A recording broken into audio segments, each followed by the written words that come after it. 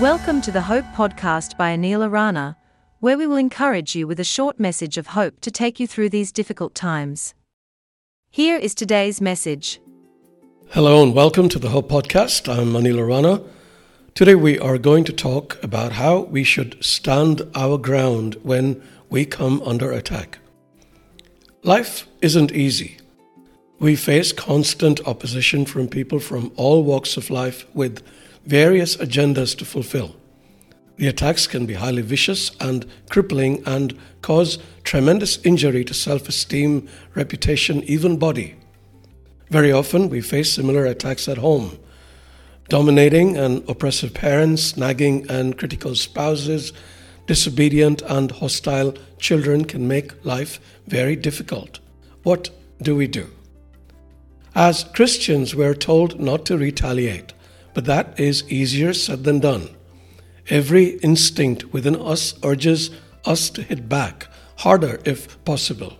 And if we are strong enough and powerful enough, it is very much within our ability to cause some significant damage to those who hurt us. How can we resist the urge? The first thing to decide is if we want to walk in imitation of Christ, who humbled himself by becoming obedient to death, even death on a cross. Or be prideful people who demand vengeance. If we decide to be like Jesus, hopefully we all do, it leads us to the question, how? By understanding that our struggle is not against flesh and blood, but against the rulers, against the authorities, against the powers of this dark world, and against the spiritual forces of evil in the heavenly realms. When we hit back against a person, we play right into the enemy's hands, because then he has us fighting each other instead of fighting him, which is just what he wants. In this lies the solution.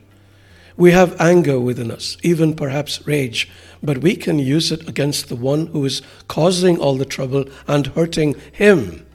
One way of doing this is by retaliating in love rather than hate. Another way, and this really damages him, is by drawing people away from him and toward God. Of course, it is only love that can do this. And you may ask, what do we do about the attacks? Stand firm.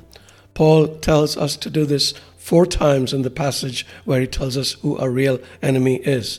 See Ephesians chapter 6, 10 to 18. Stand still. Stand your ground.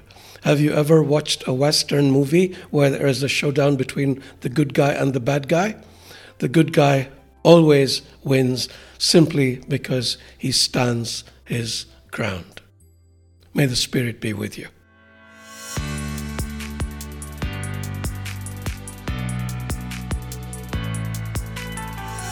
Thank you for listening to the Hope Podcast. If you enjoyed it, please share it with your friends and bless them. See you soon.